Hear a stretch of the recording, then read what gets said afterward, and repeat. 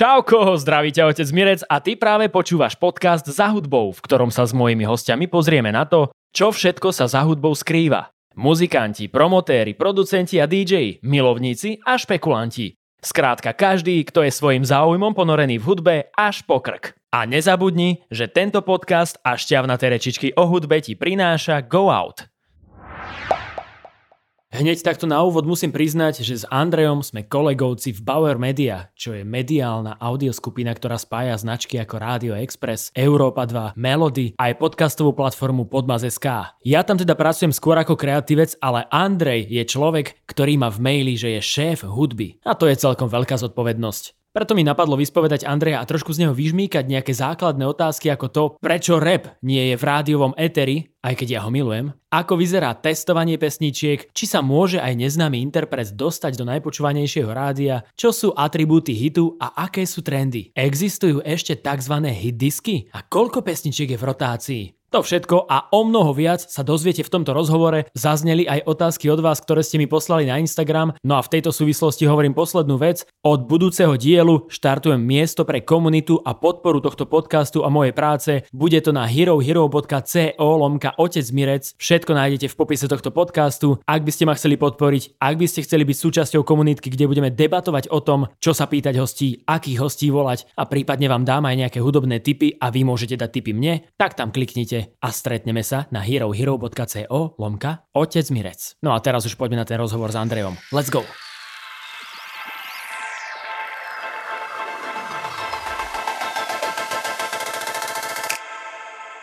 Bratia a sestry, ľudkovia, všetky cicavce tam na druhej strane, ktoré ste sa dostali k tomuto podcastu, vítajte pri ďalšom dieli. Dnes budeme cestovať za hudbou s Andrejom Kratochvílom. Čau kamarát. Ahojte všetci. Som veľmi rád, že si prijal pozvanie tuto k nám. S radosťou. Si vlastne prvý človek z tohto fachu, lebo ja sa snažím akože vždy tak vyberať pestro, že boli tu aj interpreti, bol tu aj taký, ako ho nazvať, hudobný frfloš možno, alebo kritik. A ty si vlastne prvý človek, ktorý je vlastne hudobným dramaturgom, aj keď ty máš vlastne v maili a používaš také, že si šéf hudby. A znie to tak čudne, šéf hudby, no to také si ľudia z toho robia takú srandu, že šéfko. A je to v podstate pozícia či už hudobný riaditeľ, alebo head of music, alebo akokoľvek sa to. Dobre, ja som rozmýšľal, že či to má akože nejaké iné špecifika ako hudobný dramaturg, alebo to... Takto mi to bolo pridelené, takto mi to bolo povedané a tak mi to dali do tej petičky mailu. Dobre, ja som ťa trošku aj podozrieval, že to je také špekulantské tvoje, že si Nie, vieš čo, na toto ja si nepotrpím ani na titulovanie, ani oslovovanie, ani nejaké vážené slova, ani nič, čiže toto je mimo mňa a takto som to dostal a ja som si dokonca teraz pred pár dňami zmenil ten podpis šéfa hudby na head of music. Prišlo mi to také ako... Fakt, počkaj, ale to si kedy spravil? Lebo však ja som mal pocit, že ešte keď sme si... 3 dní dozadu, alebo Aha, kedy... dobre, lebo pred týždňom, ale keď som ti písal, tak tam bolo ešte to šéf hudby. Nie, vieš čo ťa môže prejsť, lebo tam máme ešte tam, že šéf producent Európy 2. Takže a preto to bolo také, že šéf hudby a šéf producent a už to bolo také, neviem, prišlo mi to mne samému také čudné, že skrátka sa to nejako takto čudne titulujeme a oslovujeme a neviem. No dobre, ale teda len aby sme akože celú túto anamnézu tvojej práce, tvojich nejakých vecí, ktoré máš na krku, uzavreli, tak teda čo všetko akože ty teraz robíš? Že toto je všetko, alebo ešte niečo k tomu treba spomenúť? V rámci našej spoločnosti je to všetko a ďakujem pekne, že je toľko toho. Je to v podstate, tá práca je teda zastrešovanie hudby, vyberanie hudby pre Rádio Express, Európu 2 a Rádio Melody. Takže je to veľmi pestré, je to veľmi rozmanité, nerobím to sám, mám tým ľudí, ktorí sú šikovní, ktorí robia takú tú dennú operatívu, tie playlisty a ja v podstate sa starám o pesničky, o hudobné testy, callouty, veľké hudobné testy, ktoré sa robia niekoľkokrát v roku, kde sa stovky pesničiek testujú. A vlastne na základe toho sa vytvára tzv. Katalóg tých pesničiek, ktoré tie jednotlivé rádia hrajú. A tým, že každé z tých rádií má inú cieľovú skupinu, inú Express, inú Melody, inú Európa, čiže treba byť stále v strehu, stále nejakým spôsobom sledovať hudobné trendy, ale takisto v prípade Rádia Melody, ktoré hrá oldies hudbu, sa veľa hrabať a veľa počúvať a veľa čítať a zisťovať si o pesničkách a sledovať nejaké staršie, či už rebríčky, alebo takže čo fungovalo, čo fičalo, ale ja v podstate od malička žijem hudbou a keď všetci kamaráti chceli byť smetiari a piloti a vojaci.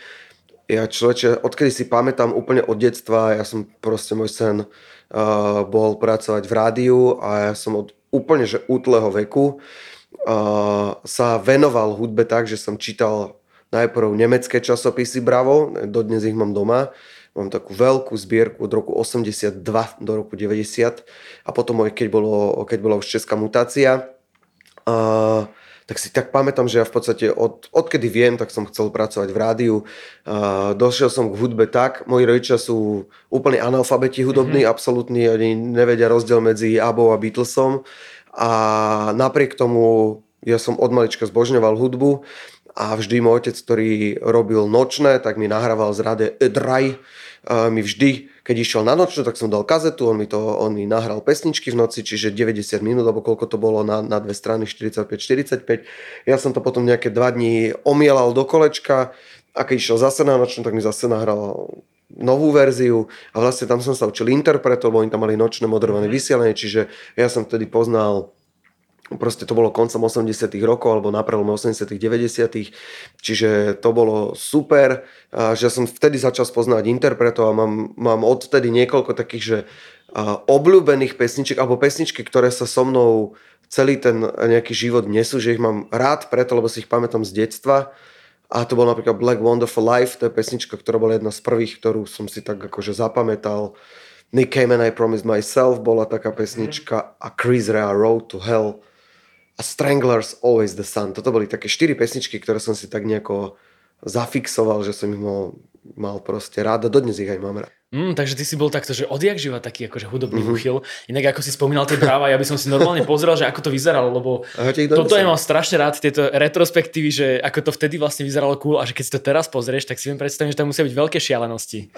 Sú, lebo tie Brava, tie 82, 3, 4 je tak, to, akože ono to vyzeralo tak isto ako v 92. Bol to úplne to isté, akorát sa tam menili titulky a potom už neskôr boli Take That a predtým v 80. rokoch boli Duran Duran. Ale inak plus minus ten časopis vyzeral rovnako, Láska, sex a nežnosti, všetko tam bolo, akorát v nemeckej mutácii. A to všetko tam proste fíči. Takže, a mám to odložené na jednej veľkej kope a už som to niekoľkokrát počul, že buď taký láskavý, vyhod to. Nie, čo si? No jasné, kde? Čo blázniš? To sú poklady. Čiže, už som to dlho nemal, teraz vlastne 6 rokov bývam v novom byte, tam si nepamätám, že by som to listoval nejako vo väčšom, ale pamätám si ešte dávnejšie, že som mával také, že ja celú noc som si otvoril tie Brava, listoval som si to a skrátka som si pozeral obrázky a tie čarty, vlastne robil som z toho, lebo som mal ešte pred 2 rokmi v rádiu Viva takú reláciu o starej hudbe a odtiaľ som si vyberal, že tam som také už že zabudnuté pesničky hral. Čiže že 80. roky, ktoré, lebo aj v každej dekáde máš pesničky, ktoré sú super, menej super a shitty, ktoré sú ale populárne v danom období a na ktoré zabudneš. Že aj teraz sú interpreti, ktorí jednoducho sú jedno leto zábavní, populárni, možno ešte o rok na to si niekto spomenie a za 2, za 3 roky proste nikto ani netuší, že taká pesnička bola a to isté bolo v 80. Čiže tam som sa snažil vyberať také zabudnuté hitovky, ktoré v tom Brave boli v top 10 a teda som si to vypočul, že wow, že jasné, že to si pamätám, že to už som počul, alebo tak. Ja mám celkovo takú ako nejakú zvláštnu uchylku v hudbe, aj čo sa týka, že zbieram stále CDčka a proste snažím sa o interpretoch zháňať a veľmi rád robím rozhovory a či už aj na Expresse, keď máme nejaké špeciálne vysielania, tak sa snažím skrátka nakontaktovať na pôvodných interpretov, aby sme k pesničkám hovorili príbehy, takto ešte s Julom Viršikom sme robili. A podarili sa nám také úlovky, proste ľudia, ktorí už si iba užívajú nejaké peniaze, ktoré ešte majú zarobené a už si fajčia doutníky a hojdajú sa v prútených kreslách. Tak skrátka sa mi podarilo nakontaktovať a mali sme perfektné zvuky. Takže Super, super. Ja som veľmi rád, že takto akože obšírne to všetko opisuješ, celú tú tvoju genézu toho života s hudbou, lebo ja vlastne neviem úplne, že ako veľmi ľudia poznajú tvoje meno tam na druhej strane, alebo nie. Čiže ja by som mi možno ešte len priblížil, že ty si vlastne, lebo to nie je také, že ty si teraz zrazu sa zjavil, ale ty si máš na rováši toho viac, ty si bol práve v spomínanej Vive, bol si v Európe 2, predtým si bol aj v Antena Rock, myslím, a na začiatku ešte v nejakom B1 alebo niečo také. Hej, ono to znie, že toho bolo veľa, ale aj toho bolo dosť, lebo tak ja som začal v rádiu robiť v roku 2000, práve v rádiu B1. Doviedla ma k tomu náhoda. Ja si fakt pamätám, že ešte ako taký predpuberťak v veku 11-12 rokov, čo ja viem. Ja som zbožňoval počúvať fan rádio v tom čase a moja najobľúbenejšia vec bola, keď som išiel okolo Leškovej, že tak som tam prišiel, zaklopal som na dver, že dobrý deň, prosím vás, dali by ste mi nejaké nálepky. A tak oni mi dali nálepky, ktoré som si nikde nenalepil, lebo mi to bolo ľúto, že predsa tú nálepku si nemôžem niekde nalepiť, ale potom už keď som mal asi 4 alebo 5, keď mi dali viac, tak som si nalepil na zošit, alebo na žiacku, na ten obal, alebo čo ja viem kde. A neskôr to bol, že dobrý deň, nedali by ste mi prosím tričko. A jedného dňa som sa osmelil a som tam prišiel, som zaklopal, že dobrý deň, by som to chcel robiť, že mohol by som si niečo robiť. A teraz ten pohľad z toho, že tam otvoril niekto, kto som aj nevedel, kto je, a som povedal, že dobrý deň, by som to chcel robiť. A on tak na mňa pozerá, že ale tak, že my nikoho nehľadáme teraz, že to nevadí, ale ja by som to tak chcel robiť. No a podarila sa mi vtedy taká, ja som totiž to bol asi v tom čase, a teda ja myslím, že asi stále to tak je, že trošku ambiciózny a tak veľmi som chcel v tom rádiu sa vyskytnúť, že som proste všetkých rodinných známych, všetkých známych cez kolegov, maminých a otcových a neviem, až som prišiel k tomu, že niekto sa predsa s tým riaditeľom toho fan rádia musí poznať. A tak to aj bolo, že teda som tam jedno leto bol na takej letnej brigáde, ktorú som mal vybavenú a vôbec som tam nebol potrebný, ale teda už, aby som dal svätý pokoj, tak som teda došiel do fanrádia, vtedy sa ešte hralo z CD-čiek a som vyťahoval, boli papierové playlisty a podľa playlistu som vždy vyťahol CD-čka, ktoré sa v danej hodine budú hrať a po hodine som ich zase zakladal. A to som robil, ja neviem, mesiac alebo mesiac a pol, koľko s každým som tam prišiel ráno a počas celého moderovaného vysielania som vykladal a zakladal CD-čka. A vlastne celý deň, celých neviem koľko, 16 hodín alebo koľko som tam sedel, som bol na tom moderovanom vysielaní a vtedy som si povedal, že toto je presne to, čo ja chcem v tom živote robiť, že ja chcem moderovať, ja chcem mať ten kontakt s tými ľuďmi a hovoril som si, toto proste bude môj život. No super. A teda teraz sa akože pretransformujeme do prítomnosti, rok 2022 a teda ty si vravel, že si začal od roku 2000, takže už si 22 rokov v hre a tak si zažil vlastne aj taký ten prerod toho, že vlastne kedysi boli práve tie médiá tí, ktorí ukazovali akože tie hudobné trendy, ktorí vytvárali možno aj nejaký ten vkus alebo ten prehľad o tom, že čo je in. Ale teraz už to tak úplne nie je, lebo teraz vlastne každý už si nájde svoju vodu, kde sa chce hýbať, kde chce hľadať hudbu. Ako ty napríklad vnímaš túto evolúciu? Že si ty človek, ktorý si hovorí, že sa mu to viac páčilo predtým, alebo si taký, že práve že ťa baví to, ako sa to vyvíja, ako sa to deje, ako sa to mení? Ja som veľmi pragmatický človek a ja jednoducho viem, aj rádio je biznis. Je to biznis ako ktorýkoľvek iný, ktorý jednoducho generuje peniaze. A ja viem, že tak, ako to robíme, je to správne. Čiže tá vášeň pre tú hudbu tam samozrejme je. Musíš mať nejaký vkus, musíš mať niečo napočúvané. Ty musíš hlavne poznať ale vkus toho poslucháča. A na to máme všetky tie prieskumy. A jednoducho ja si inú hudbu pustím, keď som doma a inú, keď som v práci a potrebujem riešiť novinky do Európy 2, tak ja si napríklad doma kľudne pustím jazz alebo večer, alebo si pustím new waveové 80-ky, ktoré ani to rádio Melody nehrá. Ale ja viem, že to prosto takto funguje a funguje to na celom svete, čiže nie je dôvod, aby to nefungovalo u nás. Je to jednoducho pragmaticky povedané, my ideme podľa toho, my hráme to, čo ľudia chcú počúvať. A jasné, toto je pre mňa každodenná realita, že či už sú to interpreti, alebo sú to aj časť niektorých poslucháčov, my hráme jednoducho mainstream pre väčšinu. Keď si spomínal Antenu Rock, Antena Rock bolo špecifické rockové rádio ale ono bolo rádoby v dobrom povedané taký fejkový rock. To bolo mainstreamové rádio, ktoré hralo Bon Joviho alebo Metalliku, ale nehrali sme 9-minútové árie, ale sme hrali jednoducho tie Enter Sandman a Nothing Else Matters a Unforgiven, lebo skrátka sme šli po tých tutových hitoch, alebo tých fanúšikov, dajme tomu to tvrdého hard rocku alebo metalu, nie je tak veľa.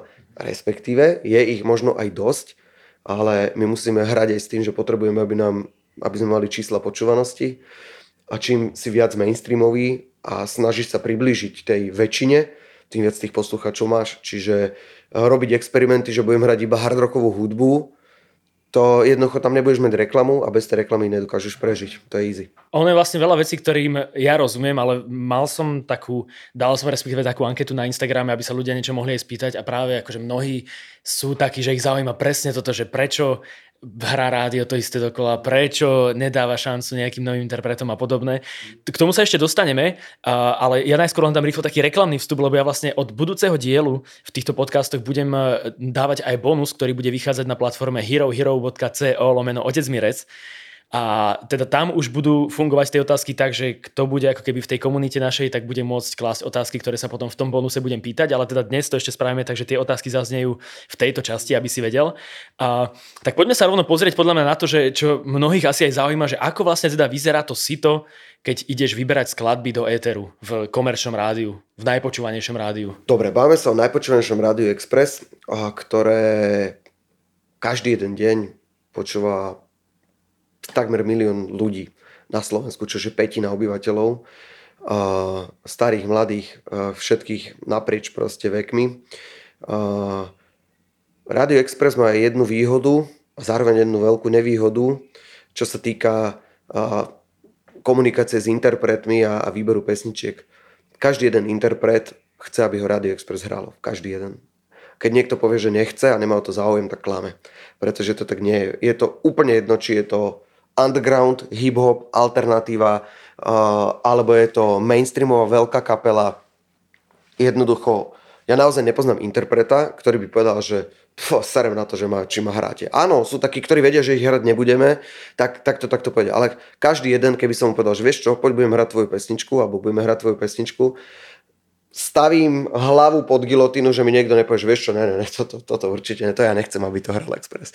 Čiže je to výhoda, že máme k dispozícii relatívne dosť veľa pesničiek, respektíve máme všetkých interpretov naprieč žánrami, naprieč generáciami, z ktorých si môžeme vybrať, preto vyberáme to najlepšie. A zase to najlepšie není v mojom ponímaní alebo v ponímaní mojich kolegov, ale to najlepšie pre našich poslucháčov. My tých poslucháčov fakt tak dobre poznáme, čo zhruba preferujú, či je to pop, či je to pop rock, či je to pomalá pesnička, rýchlejšia pesnička. My tých poslucháčov máme tak brutálne zmapovaných, že reálne, alebo relatívne málo kedy šlapneme vedľa s tou pesničkou. Stane sa, jasné. Stane sa aj mne, že dokonca si pamätám jeden úplne konkrétny príklad jedného veľkého hitu teraz, ktorý som počul ako jeden z prvých ľudí a jednoducho ma neoslovil. Som povedal, že fíha, že... A nemôžeme povedať, že ktorý... Je to pesnička Unikát od Márie Čírovej. Ktorú som počul a som povedal, že tá pesnička je dobrá, ale akože neposadila ma na prdel.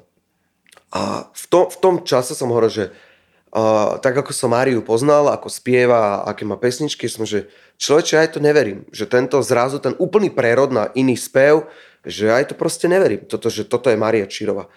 A z tej pesničky proste brutálny hit. A OK, ja som sa zmýlil a ja to berem proste. Je to, aj toto je proste moja robota. Niekedy proste ako ti niečo ujde medzi prstami, aj to sa stáva, ale zase naopak.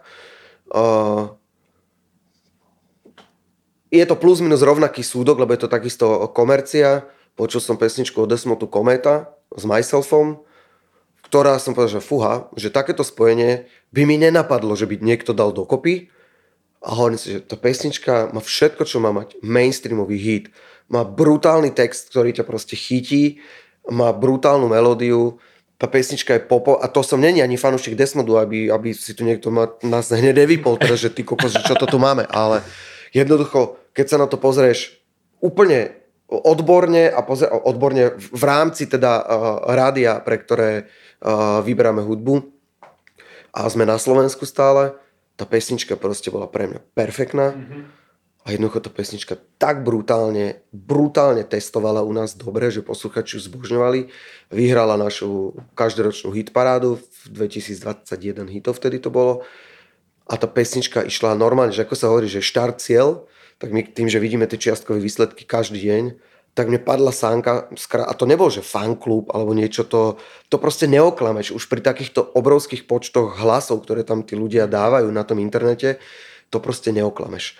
A teraz zrazu, že ty kokos, že táto pesnička, ktorú my hrávame druhý mesiac, bola relatívne nová, ona zvalila Queen, ona zvalila Metallicu, ona zvalila proste AC/DC a teraz si len pozrie, že to normálne nie je možné, že toto sa nám musí snívať. A jasné, tá pesnička bola vtedy nová, bola k tomu filmu a proste blabla, mala nejaký príbeh a o psíkoch a proste bola tam taká ako ten príbeh, ale jednoducho a tú pesničku sme hrali ako jediné veľké rádio. Nikto iný prosto. Ja som to nepochopil, že kvôli čomu niekto to, že či... Lebo ja strašne nemám rád jednu vec a to ja sa nikdy nepozerám na to, kto tú pesničku hrá alebo spieva, ale aká tá pesnička je. Čiže ja nepoviem a priori, že fú, ty kokos, Desmod, ja nebudem hrať. To neexistuje. No bol by som proste hlúpak. Jednoducho si vypočujem pesničku a potom na základe toho poviem, že OK, tá pesnička je dobrá alebo nie je dobrá. Alebo sa nám hodí, alebo sa nám nehodí. Lebo zase povedať niekomu, vieš čo, tá pesnička je zlá jak čert, tak ako to by som si tiež úplne nedovolil. A ja jednoducho proste poviem, že vieš čo, s ohľadom na náš formát, na našich poslucháčov, nepredpokladám, že tú pesničku si tí ľudia obľúbia v našom rádiu. Lenže to je zase, ty nahrávaš na to, aby ti ten človek na druhej strane povedal, že moment, ale aspoň to skús, lebo vieš, že ale lebo vy keď to nebudete hrávať, nebude z toho hit. Ale pozor, my sme to nie na to, aby my sme vytvárali hity. Skrátka, tu sú aj iné platformy. A či už je to, slovenská hudba, mali by ste hrať toľko a toľko percent, a ja neviem čo. Pozor, to je úloha. Keď tak nech to robí RTVSka. Našou úlohou proste není vytvárať hity. Našou úlohou je hrať hity, ktoré proste ľudia majú rádi. Čiže a to je stále to je každodenná vec. Keď to nebudete hrať, nebude z toho hit. That's not my problem. Jasné. Prosto, takisto telka, ja to vždy potom poviem na takom príklade, telka urobí seriál, do ktorého vrazí peniaze. Po prvom odvysianí vidia, oni majú ratingy hneď na druhý deň, peoplemetrové, čož my napríklad nemáme a je to škoda. A oni to na druhý deň vidia, že ty kokos, my sme robili mesiac promo, bušili do tých ľudí, každý deň úputávky, robili PR články, rozhovory, neviem čo všetko. A zrazu sa tí ľudia na to vysrali. A ten seriál si pozrelo oveľa menej ľudí, ako oni očakávali. Tak čo urobia? Dáme tomu šancu ešte po 22., po 23., neviem kedy po obede. A zrazu čau. Keď to tých ľudí nezaujíma, seriál ide preč a je to vybavené. Lenže my tie výsledky nemáme tak rýchlo a my len proste vieme odhadnúť, že táto pesnička áno a táto pesnička nie. Mm-hmm. Dobre, chcem sa spýtať, lebo ty si vlastne spomínal tie ako keby kvóty, alebo sa obtrelo to, že koľko slovenských máte hrať, koľko nie. Pred pár rokmi teda bola taká tá problematika toho, že štát chcel nútiť aj komerčným rádiám, aby hrali tých 35%. Potom viem, že minulý rok bola nejaká iniciatíva, že ako keby, ak sa nemýli, ministerka kultúry, že chcela, že aby to robili len tie verejnoprávne médiá, aby to nerobili tie komerčné. Ako je to teda teraz aktuálne? Lebo neviem presne, že aký je tento stav. No, je to stále tak, že verejnoprávne rádia musia hrať 35% z domácej slovenskej hudby a komerčné 25%. Okay. Čiže a to sa zdá, že zase tá debata je taká komplexnejšia. Za mňa hovorím, že ja samozrejme s kvótami absolútne nesúhlasím, aby sme boli do niečoho nútení a tlačení. Má to svojich podporovateľov, má to svojich odporcov. Vždy je všetko, každá minca má dve strany. Plus ešte aj na hranu môže spadnúť niekedy. Áno, ja takisto chápem a mám medzi interpretmi, či už spevákmi, alebo aj autormi hudby, textov, niektorých veľmi blízkych kamarátov. A je to zásadne debata po fľaške vína, že sa pohádame, to je vždy tak. Ale vieme si na druhý deň zavolať a povedať si, že všetko je OK a život ide ďalej. A chápem aj tú ich stranu, ktorá hájí, aby sme tých pesničiek hrali toľko, ale do tých hudobných testov my dávame také veľké peniaze, A že my proste vieme, ktorá pesnička sa tým ľuďom reálne páči, ktorá sa im nepáči. A argumenty typu, ale keď pustíš na žurke Darinku Rolincovú alebo Michala Davida, to je niečo proste úplne iné. Ja to sám viem, ja robím disjokeja, takže na takýchto private parties, proste svadby a firemné žurky. A mne sa takisto stáva, že mi si ma objedná reklamná agentúra, ktorá mi povie, že počujem, ti odseknem hlavu, keď zahraš Michala Davida. Mne to je fúk, že my chodíme všetci na grape a na pohodu a my chceme proste dobrú žurku. Jasné. A o 10. čo sa udeje? Všetci majú 3,5 promile a už čo, prosím, dajme si, čo o mne vieš. Fúha. A dáš, čo o mne vieš a proste celá firma tancuje, skáču, oblievajú sa šampanským, neviem čo. Čiže ako, čo sa tu hráme teraz na nejakú intelektuálnu zábavu. Ešte raz robíme žúr a to sa nedá porovnať. Proste, že teraz na to sú rádia, na Melody hráme, čo o mne vieš, samozrejme každý jeden deň, lebo má to svoju celovú skupinu, ľudia to majú radi, si to spievajú, či v ofisoch, v aute, neviem kde, ale potom máme rádia, kde proste také pesničky nehráme. Rozumiem tomuto úplne. No a ty si spomínal práve už tie testy, cez ktoré akoby prechádzajú tie veci, ktoré sa hrajú. Čiže všetko, čo sa dostáva do éteru, je otestované. Áno. Ale teraz teda, čo ešte tomu predchádza, musí byť ako nejaká selekcia, nie? Nejakých... Takto. Samozrejme, pesničky, ktoré sú nové, novinky, úplne, tie nasadzujeme, keď sú nové. A nemôžem testovať pesničku, ktorú nikto nepozná. Hej? Alebo je ešte neznáma, alebo mi nevytestuje. To je vždy tak.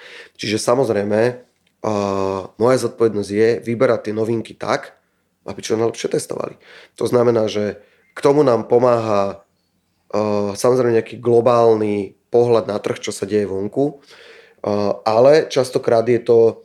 Hej, my takisto, napríklad v Európe 2 chceme byť úplne rýchli a nasadzovať novinky, lebo ani Spotify nečaká, či sa tej pesničke bude dariť čartom, ani YouTube nečaká. Čiže keď vydá pesničku Ed Sheeran, alebo Dua Lipa, alebo Miley Cyrus, alebo niekto, kto je relevantný interpret pre mladých ľudí, ktorého všeobecne tí ľudia zbožňujú, alebo majú radi, tak bol by nezmysel, aby ja som 2 týždne čakal, alebo čo už len týždeň, že či tej pesničke sa niekde v UK a v Nemecku bude dariť.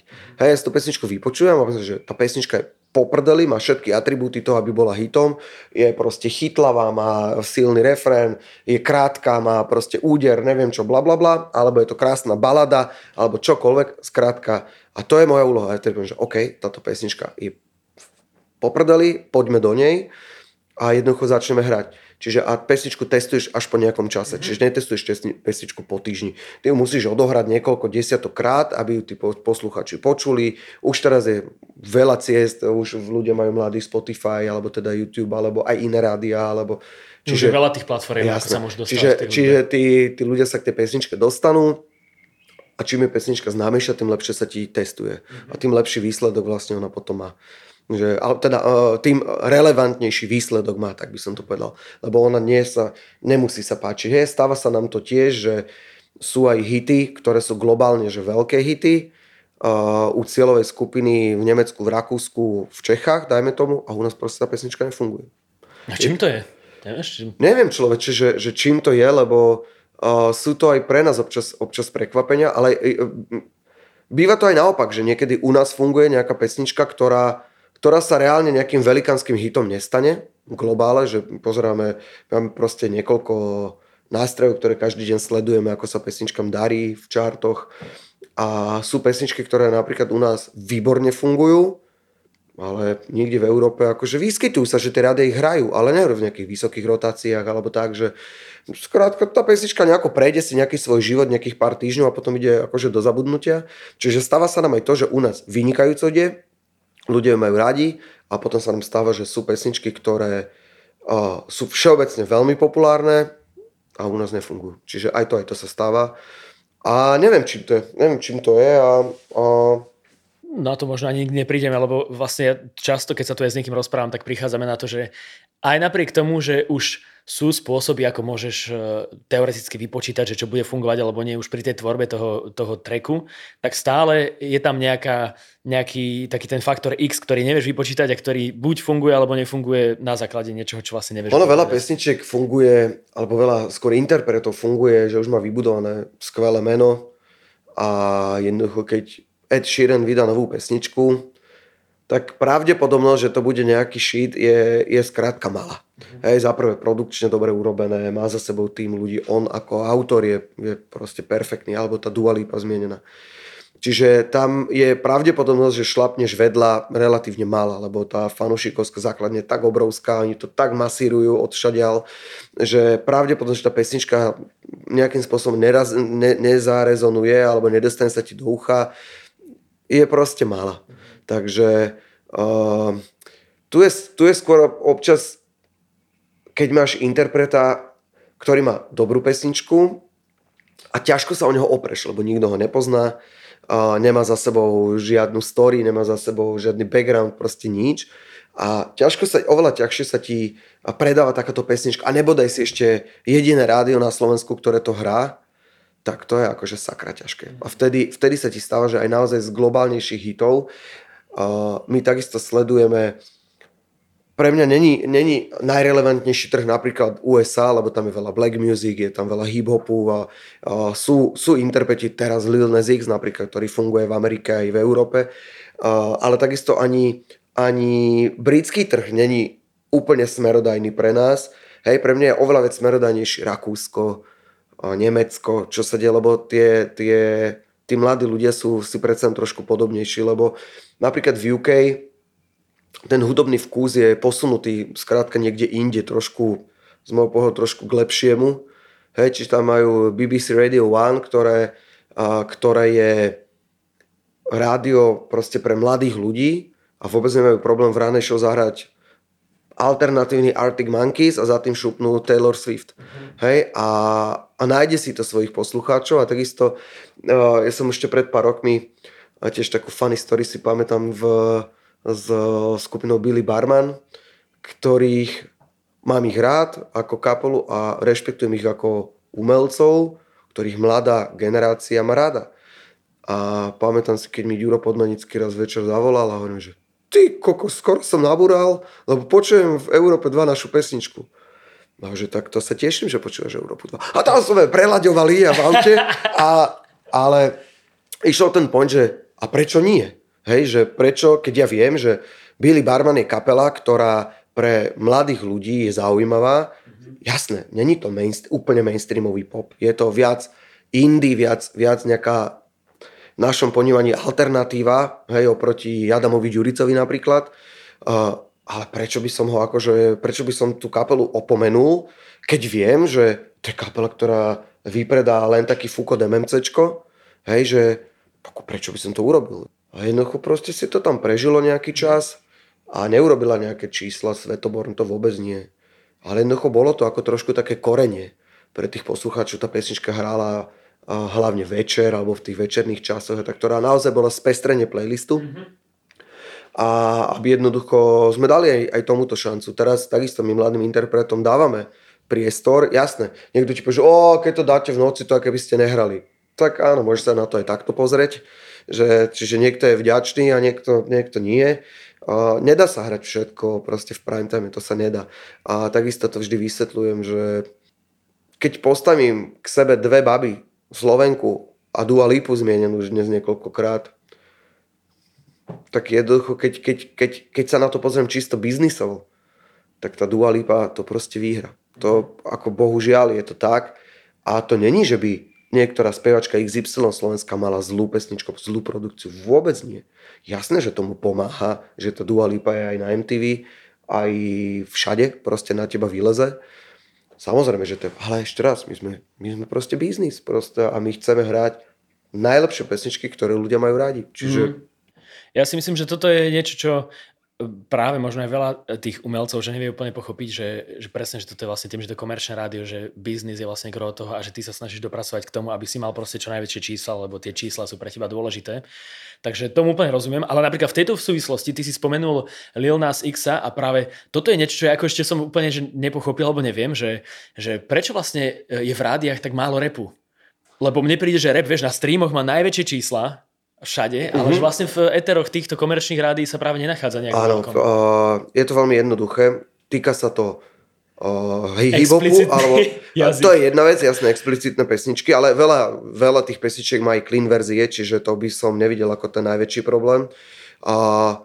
Sú to dve také veľké komunity, okrem hip-hopu a rapu. Je to aj rocková komunita, alebo tá metalová, alebo hardrocková teda. A to je preto, ešte raz, je to komunita tých ľudí. Čiže ľudia, ktorí majú radi hip-hop a proste urban music, pokiaľ budeš hrať jednu pesničku v hodine hip-hopovú, oni nebudú to rádio počúvať. Pretože oni nebudú, že co, neviem, či ako je Miley Cyrus, alebo ja neviem čo, Dua Lipa, proste, on je proste, je tam tá passion pre tú hudbu, je proste tak silná, že ten človek si povie, že serem ja takéto rádio, aby som ja počúval 3/4 hodinu nejaké iné pesničky, aby som jedenkrát v hodine sa dopracoval k nejakej black music dobrej, alebo k nejakému proste urban hitu. A to isté je pri rockovej scéne, lebo zažíval som to v Antene Rock, keď nám niekto užíval, prečo nehráte z albumu Back in Black od AC/DC 8? Čo to je za pesnička? Ja neviem, jak sa volá, ale ona je tak dobrá, že sa všetci poserú z toho. To určite. A v kúse hráte Highway to Hell, to je také otrepané, že proste, že to ľudia už musia nenávidieť. A dojdeš na hudobný test, kde niekoľko 100 ľudí ti robí ten hudobný test a dojde ti výsledok a tam hodnotíš tie pesničky, akože ju miluješ, že to je proste tvoj super obľúbený song, alebo iba máš ho rád, alebo nemáš ho rád, alebo mal si rád a už ho nemáš rád, proste blabla. Je tam niekoľko proste taká škála a príde ti výsledok toho testu a z tých, nech tam je 500 ľudí, to je teraz jedno, z tých 500 ľudí ti 500 ľudí proste povie, že pesničku Highway to Hell miluje. Tam proste nebol ani jeden taký, ktorý by ti povedal, že ty kokos, táto pesnička mi tak leze na nervy. Čiže tí ľudia, ktorí chodia na tie hudobné testy, oni sú vyberaní s ohľadom toho, či je posluchač toho rádia, aký má vek, kde žije. Hej, čiže to je normálne vyberané, proste sa rekrutujú takíto ľudia, aby zastupoval vzorku tých poslucháčov. No hej, čiže aj z malého mesta, aj z veľkého mesta, aj proste vysokoškolský vzdelaný, ale aj človek iba so základným vzdelaním. Hej, záleží, kde to rádio sa hýbe, akom veku je ten človek. Hej, čiže a vtedy proste prídeš na to, že to je pár fajnšmekrov hudobných, ktorí samozrejme majú fantasticky napočúvanú hudbu, ale väčšina ľudí na to sere. Väčšina ľudí sa nevenuje hudbe dopodrobne ako ty alebo ja. Proste tí ľudia majú dve kategórie pesničiek. Páči a nepáči. Žiadna iná není. Proste, že oni ľudia bežne, hej, zase, keď to tak vysvetlím potom laicky, treba si pozrieť, že to úplne bežný posluchač, úplne bežný človek, mainstreamový naozaj, tak nech si zoberieme úradníka alebo pani úradníčku nejakú, ktorá pracuje či už v štátnej správe alebo robí aj v nejakej firme, to je jedno, ale je tam proste ako nejaký account, proste nejaká exekutíva, to je teraz jedno, to je úplne bežný človek, priemerný na Slovensku. A ona proste popri tom, ako počúva to rádio, ona kopíruje, píše na kompe, ťuka na stroji, krája šunku v obchode, alebo čo ja viem, čo proste podľa toho, kto to vyšetruje niekoho. A ten človek zaprvé, jeho nezaujímajú tie keci o tých pesničkách, kto to je, koľko miliónov zarobil a koľko pregamblil a koľko albumov predal. Jeho zaujíma tá pesnička, či mu spríjemňuje deň, či ju má rád, či proste mu nerobí zlú náladu v robote, alebo tak. Čiže páči, nepáči je proste najčastejšie a je to samozrejme veľmi jednoducho povedané, a že páči, nepáči, ale proste tak to je, že tým ľuďom sa to pesničky, áno, sú pesničky, ktoré sa mi páčili a po nejakom čase, keď ich počujem príliš veľa, tak sa mi už nepáčia, áno, to sa samozrejme tiež stáva, hovoríme tomu tak ako pri ľuďoch, že vyhorí, aj pesnička vyhorí, proste pesnička vyhorí a z Despacita, ktoré milovali ľudia proste 2 letá som nič nepočul. To nemá najviac pozretí na YouTube však. Že to je a to bolo, to ja si pamätám, keď som došiel na svadbu, ja som tú pesničku hral 4-krát za noc. A stále bolo málo prosto. Ježiš, dáme si Despacito a tak. A teraz pustíš Despacito a dojdu ľudia, že si sa zbláznil, že proste či to chceš tu na celé pokaziť, alebo tak, hej, zase pritom to zavlastne, nie je to úplne tak, ale naozaj sa mi stalo, že 3-4 krát za noc som tú pesničku hral, lebo bola tak brutálne populárna. No a tak. A testy, lebo to som vlastne ešte chcel aj vedieť tak konkrétne, že to testovanie prebieha teda takou fyzickou formou, ako si opísal, že sa rekrutujú ľudia z rôznych regiónov, rôzne vekové kategórie a rôzne vzdelanie a podobne, ale potom existujú ešte aj také tie telefonické nejaké testovanie alebo niečo na takýto štýl? No tých možností, ako sa ten test robí, je viac. Samozrejme v čase covidu sa nerobili tie testy, že sa robili osobne, ale už teraz veľa testov sa robí aj aj cez internet. Čiže je normálne urobený taký rádoby formulárik, cez ktorý tí ľudia odpovedajú, počúvajú tie pesničky. Je tam viacero chytákov alebo viacero nejakých ako by som to povedal, asi také, že tie chytáky alebo nejaké také potvrdenia, že ten človek to nefejkuje, že nesnaží sa to rýchlo vyklikať, lebo on tu reálne tú ukážku tej pesničky, ktorá má 12 až 15 sekúnd, naozaj musí počuť, aby mohol odpovedať, či tá pesnička sa mu páči, nepáči, proste bla bla bla. Takže vždy sa nájde niekto, kto to vie nejakým spôsobom okabátiť, ale veľmi rýchlo na ňo prídeme, že teda tento človek je nerelevantný a nezahrneme ho do toho prieskumu. Takže je tých možností, či je to cez internet, stále sa ešte robia tie hudobné testy naživo, že teda tí ľudia sú v jednom, či už v kine, alebo vo veľkej sále, kde sa im púšťajú ukážky tých pesničiek, oni to proste hodnotia na kompe, alebo teda telefonicky a je viacero možností. No. Teraz najčastejšie sa samozrejme využíva online forma. A keby som sa teraz tak úplne akože povrchne len spýtal, čo by sa možno taký bežný smrteľník, že ako sa môže slovenský nejaký mladý interpret dostať do Rádia Express? Dokážeš nejak akože tak veľmi zovšeobecniť nejakú odpoveď, ktorá by ako keby mu dala nejaký návod? Musí to skúsiť, to je v prvom rade. Čiže ako tých pesničiek, ktoré chodia k nám, je mesačne niekoľko desiatok. Reálne do toho vysielania sa ich dostane niekoľko iba. Čiže ak je to úplne mladý interpret, neznámy, má to možno malinko ťažšie v tom, že tá pesnička musí byť tutovka úplná. Lebo ja keď tam mám silné meno a dobrú pesničku, tak ja viem, že tí ľudia tiež lepšie sa mi predá známe meno interpreta, keď poviem, že toto je pesnička od tohto speváka, ktorého viem, že naši posluchači majú veľmi radi.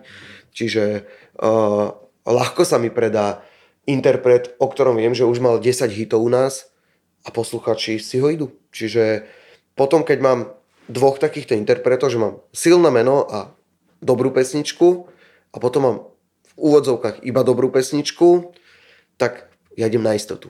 Hej? Čiže, ale mojou úlohou je, aby sme našli aj nejaké talenty. To znamená, že áno, to by som kecal, keby som povedal, že nedali sme nikdy šancu niekomu novému alebo mladému. Máme na to aj v Expresse niekoľko pozícií v tom playliste, či robíme že slovenský hit týždňa, či robíme špeciálne nejaké premiéry alebo niečo také. Čiže máme na to niekoľko nástrojov, ako takú pesničku odpromovať. Robíme, keď tá pesnička sa naozaj páči a chceme jej dať šancu, robíme k tomu Express Live ako videoklip, ktorý tlačíme na sociálnych sieťach, sledujeme, ako sa tej pesničke darí, či má nejakú fanšikovskú základňu, či skrátka sa tí ľudia idú, obľúbili si to, sledujeme trendy na YouTube, na všetkých možných platformách.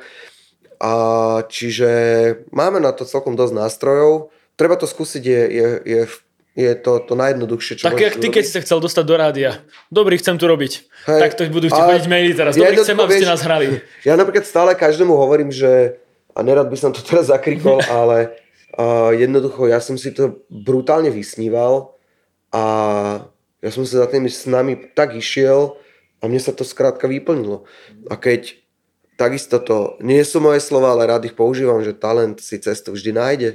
Takže a naozaj to tak je, keď si talentovaný a niečo pre to urobíš, tak proste tú cestičku si to proste nájde.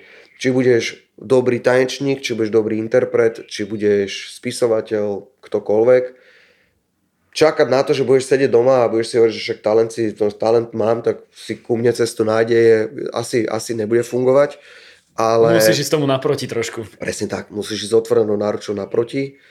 A jasné, sem tam sa stane, že ti niekto nasere, že vie, že niekto menej talentovaný ako ty a horší interpret ako ty sa dostane ďalej, ale môže to byť iba krátkozraké, môže to byť na chvíľu.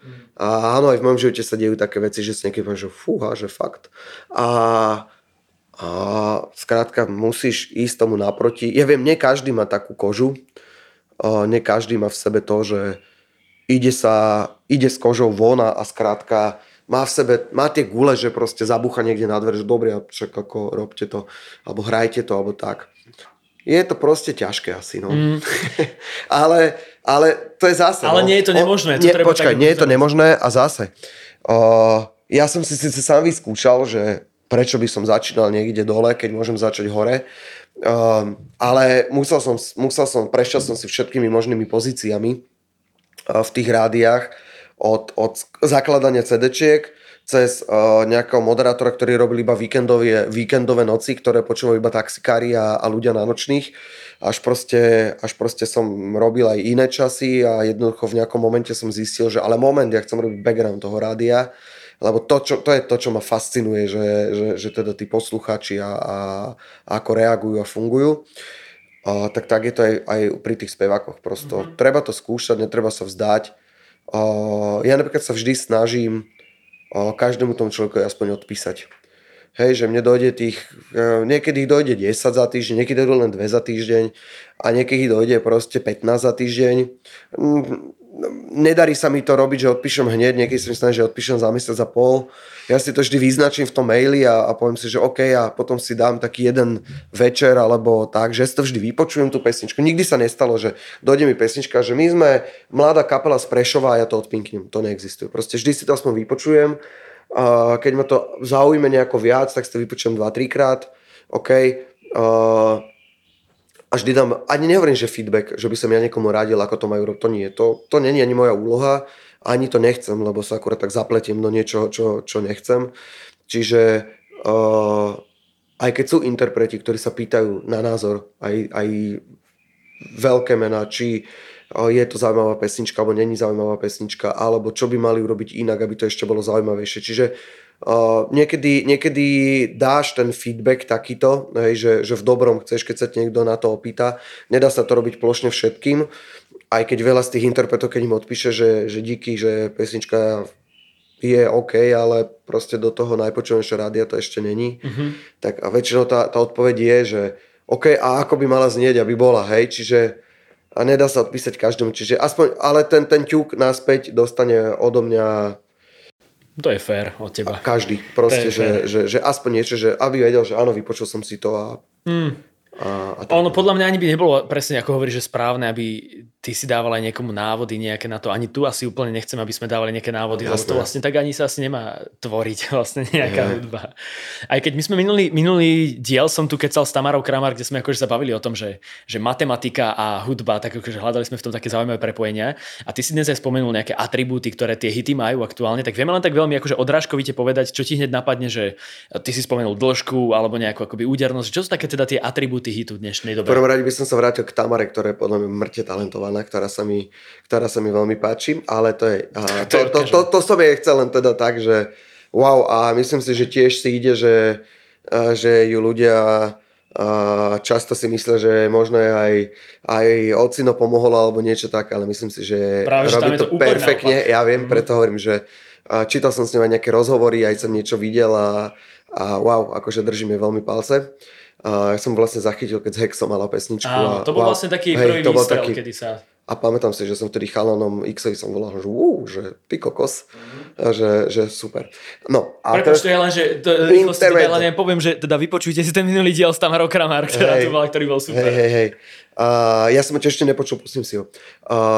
Pesničky alebo hudba je častokrát veľmi sezónna. Tá mainstreamová je častokrát taká rádoby sezónna záležitosť. A každý rok ti fičí niečo troška iné, hej, býva taká retro vlna, býva niekedy trošku také akože gitarovejšie veci a ono sa to z času na čas potom tak vráti, že teraz zase mám pocit, že aj minulý rok, a ešte sa to tak nese, alebo aj predminulý v podstate sa to nese v takom tom taký synthwaveový, taký akože klávesový zvuk typu Weekend, Dua Lipa, niekoľkokrát spomínaná. A veľa tých interpretov sa to snaží nejakým spôsobom kopírovať, tento zvuk, lebo vedia, že tak keď to šlape tomu Weekendovi, ty kokos, tak to musíš šlapať aj nám. A ono to tak úplne není, ale je pravda, že sú potom, každý rok sú nejakí interpreti, nejaké pesničky, ktoré sa nie sú v nejakej takej vlne. Čiže teraz tento víkend a tieto podobné veci, takýto ten popíček synthpopový, on proste funguje veľmi dobre, že sa to dobre počúva, nikomu to nevadí, tie pesničky nie sú agresívne nejaké a dobre to fičí. A potom fungujú alebo veľmi často bývajú takí pesničkári typu Ed Sheeran, alebo aj Shawn Mendes, alebo George Ezra, alebo takýto. Čiže záleží na akej cieľovej skupine, ale vo všeobecnosti je základná vec, aby pesničku si človek obľúbil, aby bola ľahko zapamätateľná. To je najzákladnejšia vec, aby tú pesničku si človek vedel zapamätať. Lebo sú pesničky, ktoré majú príliš dlhé nejaké intro alebo majú príliš dlhý nábeh na refrén a ešte aj ten refrén je komplikovaný. A častokrát sa stá, že pesnička je dobrá, ale ty si ju proste nezapamätáš. Ty vieš, že tá pesnička, že keď ti poviem, že wow, táto, ty povieš, že jasné, tu mám rád. Ale keď si povieš, že tak mi zaspievaj, tak povieš, že ty kokos, neviem, ale je poprdeli tá pesnička. Čiže ja mám veľmi rád aj v tomto prípade, že akože v jednoduchosti je často krása, že jednoduché pesničky,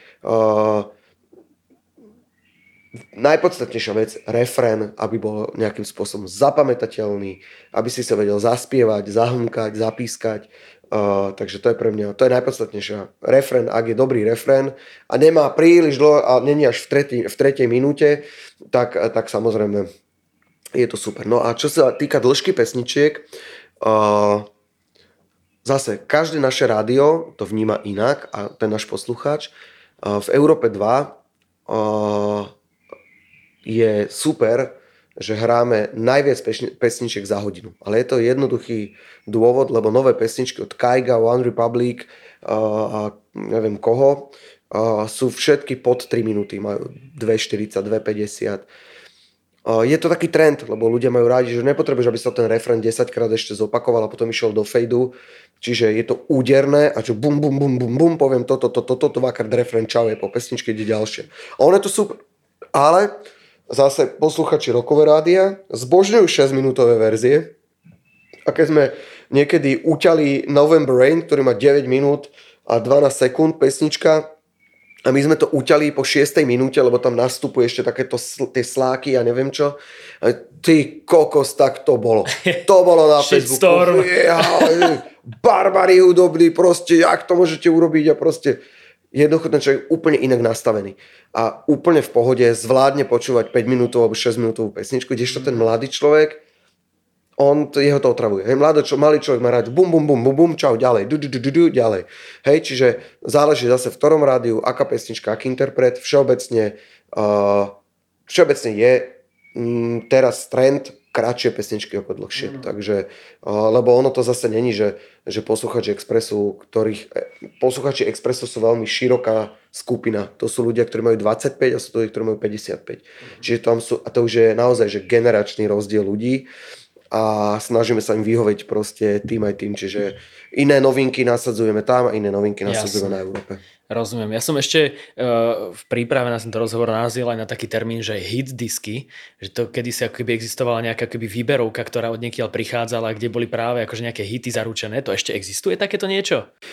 Vieš čo, existuje, aj my máme v rádiu, existujú také v spoločnosti alebo proste je to rádoby nejaký label, ktorý dáva do pozornosti novinky. Hej, čiže áno, my každý týždeň máme takýto servis, je to medzinárodná proste spoločnosť, ktorá, aby sa nám nestalo, že nám nejaký hit unikne, alebo aby sme tie pesničky nemuseli zháňať, keď sú nejaké nové a ísť cez iTunesy alebo kadekoľvek ísť.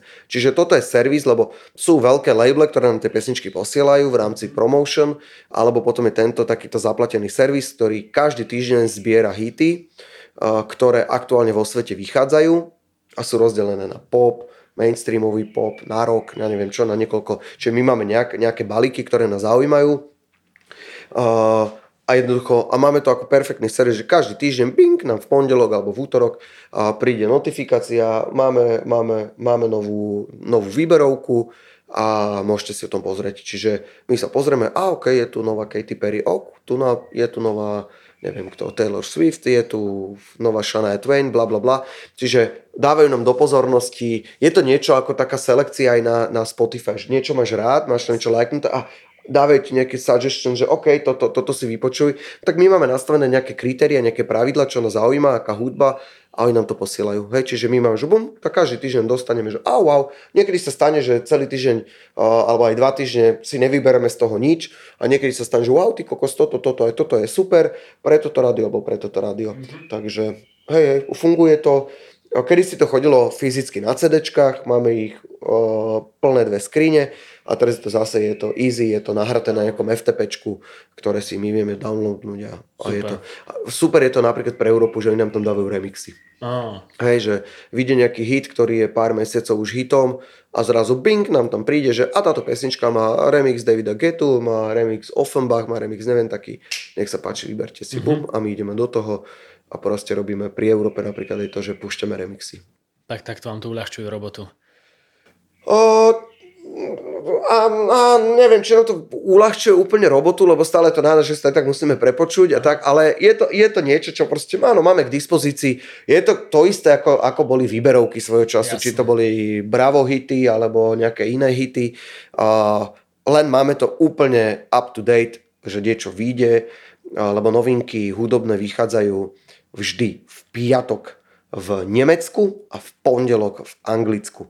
Čiže a my v pondelok večer vlastne vždy máme už tieto výberovky, ale keď napríklad robíme špeciálne premiéry v piatok, hej, keď to hneď vyjde a my to hneď chceme nasadiť, lebo chceme byť proste, že chceme tým poslúchať, že yes, a už 3 dní hovoríme o tom, že v piatok budeme hrať nového víkenda, tak bude to tak, že sa dohodneme priamo s vydavateľstvom hudobným, že halo, pošlite nám tú pesničku, čož v prípade takýchto interpretov, ak je to single ešte pred vydaným albumom, je problém, lebo oni sa boja, že to unikne na internet a tak, čiže mávame to tak, že sme dohodnutí, že ráno o 6:00 nám to pošlu, aby my sme o 8:00 mohli premiérovať napríklad, hej, alebo nám to pošlu tesne po polnoci, kedy tá pesnička sa premiéruje na YouTube, dajme tomu, čiže alebo sme priamo proste nakontaktovaní na management, alebo akokoľvek, všelijaké možné cesty sú na to, čiže... Koľko pesničiek je ako keby v rotácii, že neviem, či sa to dá úplne povedať v nejakom čísle,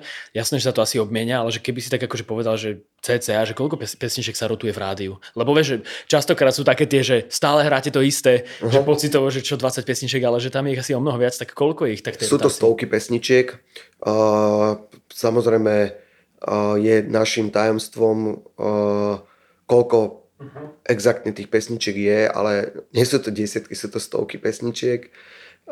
Čiže ono je to zase tá repetícia tých skladieb v každom rádiu je troška iná. Častejšie rotujú v Európe, lebo my vieme, koľko úplne bežný priemerný posluchač to rádio, ako dlho ho počúva.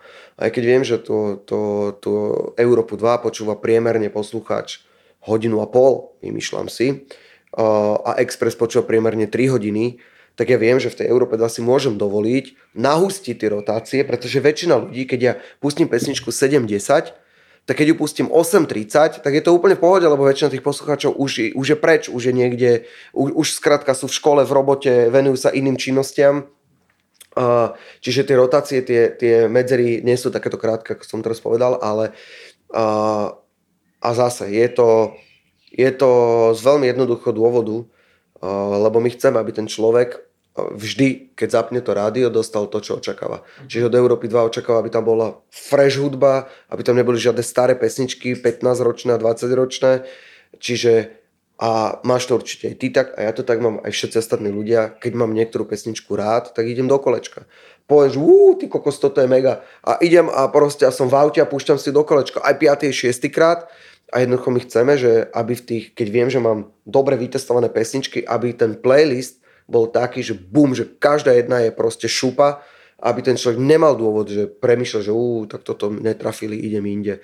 Čiže a jednoducho, ja viem, že tí posluchači sa obmieniajú a keď mám tutový hit Lil Nas X aktuálne, mám tutového interpreta, tutový hit, tak ho predsa nebudem hrať 2-krát za deň, keď viem, že za hodinu a pol sú tam poslucháči, ktorí na to čakajú, že ježiš, kedy už bude ten Lil Nas X, do keľu, teraz je to ten najväčší a teraz mi to dáme, on si povie, že toto je proste ono. A ukojíš jeho potrebu. Áno, a potom sú poslucháči, ktorí samozrejme sedia napríklad v aute a to rádio konzumujú oveľa dlhšie. Hej, ten má tú šancu na počutie tej pesničky samozrejme oveľa väčšiu. V prípade ešte nebodaj, že sa mu niektorá pesnička nepáči, tak ho to samozrejme ešte viac otravuje. Takže tá repetícia, no to je taký väčší problém, no, že ľudia majú pocit, že hráme tých pesničiek málo, ale zase je to všade na svete takto a čím viac pesničiek, tým menej poslucháčov. Vždy je to tak. Super. Ja si myslím, že sme v podstate akože objasnili celé to za tým, že prečo je to tak, ako to je. Verím, že každý to pochopil. Aj keď vravím, že je to vlastne také, že ja rozumiem tomu, že niekto akože stále v tom nevidí ten zmysel, lebo má pocit, že ide o nejaké umenie a že by sa k tomu malo možno pristupovať inak, ale zároveň chápem presne tú fungovanie komerčného rádia, ktoré presne... Ale o umenie ide, ako pre mňa je naozaj interpret, je umelec. A ešte raz, ja nechcem prísť do momentu, že mi niekto povie, že tak povedz mi, čo je lepšie, tento alebo tento interpret. A ja mu poviem, že vieš čo, tento. No a prečo hrávate tohto? Tak pretože ja viem, že keď bude mať jazzovú pesničku, tak tá mi nezarezonuje proste u poslucháčov. A jednoducho preto hovorím, ja inú hudbu počúvam doma a inú počúvam v rámci práce. Keď chcem fakt vypnúť a zrelaxovať, tak si pustím inú hudbu, ako počúvam proste celé dni. A pritom ja mainstreamovú hudbu mám naozaj veľmi rád. Že ja to nemám, že dobre, tak teraz došiel to na nejaký víkend, tak ho tam dajme, lebo je to víkend, to tak vôbec není. Tu vášem pre tú hudbu prosto musíš mať. Musíš, jasne, to by si nevydržal tak dlho robiť. Ježiši Kriste. Ja by som možno že ešte skočil na tie otázky, ktoré tu mám tak pripravené. Ono na mnohé z nich sme už aj odpovedali, takže nebudeme sa okolo nich nejako dlho variť, ale len tak, aby som akože dal presne ten spotlight všetkým, ktorí boli ochotní nejak ti napísať alebo nám napísať tie otázky. Je tu napríklad otázka, že prečo najhranejšie slovenské rádio nepodporuje domácu art scénu? Čiže to sme podľa mňa tiež nejakým spôsobom objasnili tým, že vlastne to nie je úplne úloha komerčného rádia, že akože podporovať. Ja sám by som veľmi rád podporoval menšinové žánre alebo ľudí, aby sme ich podporili v tom, že v tej ich kreativite, v tej ich činnosti, v tom, aby sme ich podporili proste, že wow, vydávajte, robte na tom. Ale to prosto není úplne naša úloha a nemáme na to priestor. Jednoducho, čiže je toľko platform, cez ktoré sa to dá urobiť teraz. Takisto sa stretol viackrát s otázkou, či už to bolo aj keď som robil nejakú prednášku niekde alebo tak, že či bolo ťažšie dostať sa s pesničkou niekedy v rokoch 80 a urobiť hit alebo teraz. Na to je brutálne ťažká odpoveď, lebo bola iná doba. Teraz máš toľko možností, ako sa dostať s tou pesničkou medzi ľudí. YouTube, Facebook, Instagram, alebo proste sociálne siete in general, TikTok, neviem čo všetko. Rádia stále hrajú významnú úlohu. Alebo internet, vieš to robiť cez PR, cez články, cez neviem čo všetko, niekto cez škandály, niekto proste cez príbeh nejaký. Tých možností tak mŕte veľa, že ako sa to dá. A ja by som napriek tomuto rádio z toho skrátka nevyškrkol. Že by som povedal, že jasné, sú hitovky, vedelo by nám o tom hip-hopová scéna hovoriť vo veľkom, ktorá to rádio viac menej vôbec nepotrebuje k svojmu životu a má miliónové videnia na YouTube, majú vypredané klubové koncerty, neviem čo všetko, alebo na festivale si zapoguje proste x tisíc ľudí, ale stále to rádio hrá brutálnu a významnú úlohu proste v tom, z čoho bude a nebude hit. Proste to tak je. Dobre, teraz je tu nejak jedna taká, že celkom zaujímavá. Či viac svojou prácou prospievaš rádiu alebo interpretom? Ty kokos, tak toto je mega, toto je super. Tak to sa normálne musím zamysleť, že je to... Tak takto, ono by to, z môjho pohľadu by to malo byť win-win. Je to ťažké, s tými interpretmi mám medzi nimi niektorých naozaj kamarátov, mám medzi nimi veľa známych a je občas ťažké komunikovať s nimi a hlavne v prípade po covidovom, keď boli všetci doma, nekoncertovali, tak som mal zrazu naozaj, že 15 vymakaných slovenských pesničiek, alebo veľmi dobrých a jednoducho nemáš ten priestor ich odohrať všetky a musíš si vybrať tie naozaj čiže ty kokos, neviem, ako by som úplne na to odpovedal. Musí to byť win-win, čiže určite robím službu pre to rádio, pretože to je môj zamestnávateľ a ak interpret mi dodá dobrú pesničku, tak robím službu samozrejme tomu interpretovi. Takže win-win to musí byť, ale nie vždy sa to podarí alebo asi by nie všetci interpreti so mnou súhlasili teraz, hlavne z toho ich pohľadu. Jasne. Je tu otázka, či si nejaká rodina s tou bláznivou speváčkou Kratochvílovou. Ja neviem úplne, že kto to je. Jana Kratochvílová? Nie. Nemáme spolu žiadnu väzbu rodinu.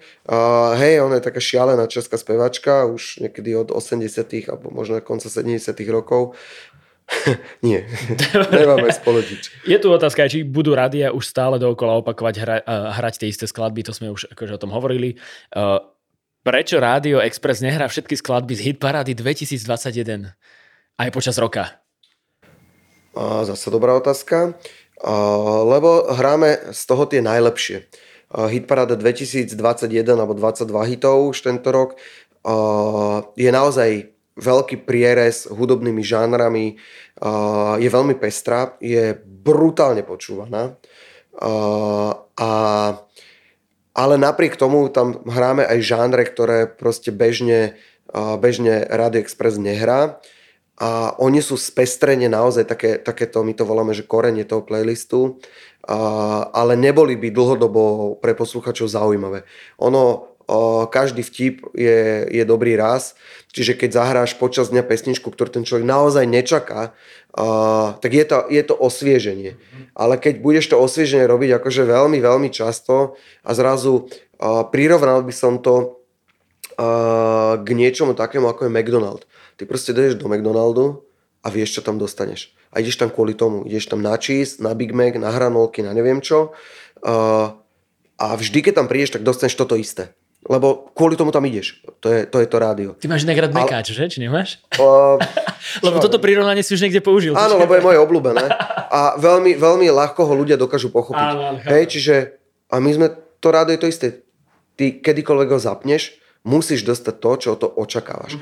Ale potom občas robíme práve takúto hitparádu, alebo robíme špeciálne víkendové vysielania, alebo máme Martina. Takže sírová sezóna, keď je napríklad. Presne tak. A ty k tomu urobíš zrazu, že a ja ti dám, dostaneš to isté, ale ešte ti trošičku dám aj tej sírovej sezóny. Perfektne. A to je proste, ale nemáš to robiť stále, lebo to nebude zaujímavé potom. Potom, keď bude furt sírová sezóna, už to nebude ono. Hej, že to je, no a my robíme to isté, že my to občas tak, ako že chceme tých ľudí potešiť, tak v dobrom si povedať, že odmení ich, že dostanú niečo iné, ale to by nebolo zaujímavé, keby to bolo stále.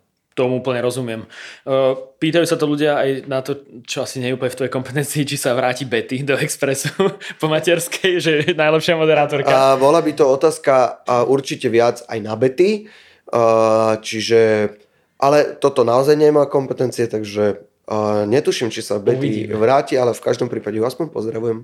Ja taktiež. Je tu ešte aj prosba o odvážnejšiu dramaturgiu, aj keď to sme už tiež asi ako nejaký vysvetlili, že prečo je taká, aká je. Takže, a potom je tu ešte jedna taká špekulantská.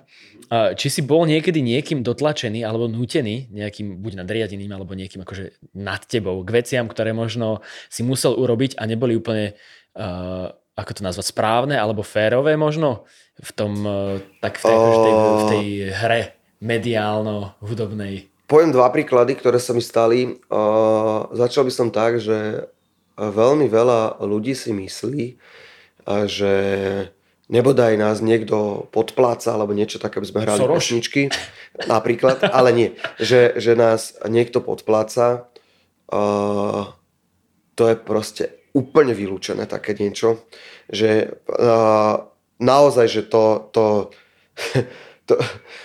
ja si to ani neviem predstaviť, že by prišiel niektorý z interpretov a povedal mi, že vieš čo, zaplatím ti za to, že teda budeš hrať moju pesničku. To je tak taký nonsens, že to jednoducho neexistuje také niečo a nepočul som to ani, že by to spravil niekto niekomu v inom rádiu. To proste neexistuje pre mňa také niečo. Čo sa týka teda veľkých rádií, neexistuje, že by také niekto niečo urobil. A druhá, či som bol dotlačený, bol som dotlačený, ale skôr tak opačne. Ani neskôr dotlačený, že hrať niečo, ako nehrať niečo, čo bolo dobre testované. To som bol jeden čas takto dotlačený. Občas sa totižto, ako v každom odvetví, v každej práci vyskytnú na niektorých pozíciách ľudia, ktorí sa tam vyskytnú nejakou čudnou zhodou okolností. Čiže stalo sa mi to, už je to pár rokov dozadu,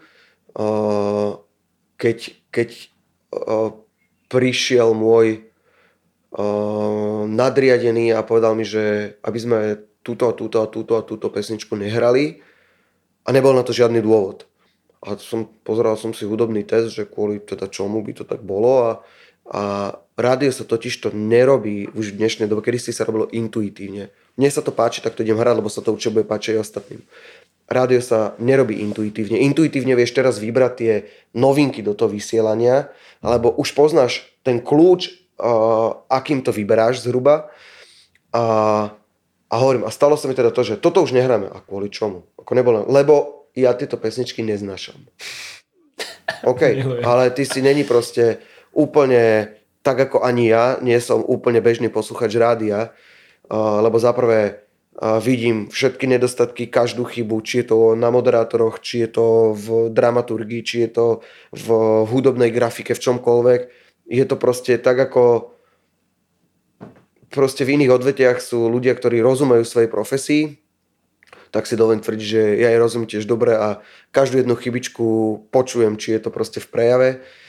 Takže áno, bol som dotlačený, ale nie dotlačený v zmysle, že toto budeš hrať, to nie, ale toto nechcem, aby sme hrali. Ale trvalo to iba chvíľočku, kedy sme si to vyriešili tým, že som odišiel z rádia. Je to jednoduché. Lebo bolo tam aj pokračovanie, že aké by si dal odporúčanie možno svojmu mladšiemu ja, že keby sa dostane do takej situácie, že ako s tým narábať? Vieš čo, ja by som svojmu mladšiemu ja dal jedno odporúčanie. Ja napríklad v rámci tej práce svojej som bol podľa mňa až príliš skoro veľmi sebavedomý v tom, čo robím a zažil som si dobrých 14 rokov dozadu taký nejaký úlet svoj, že jednoducho mal som pocit takého toho, že keď niekto so mnou nesúhlasí, tak proste nemá pravdu a bodka.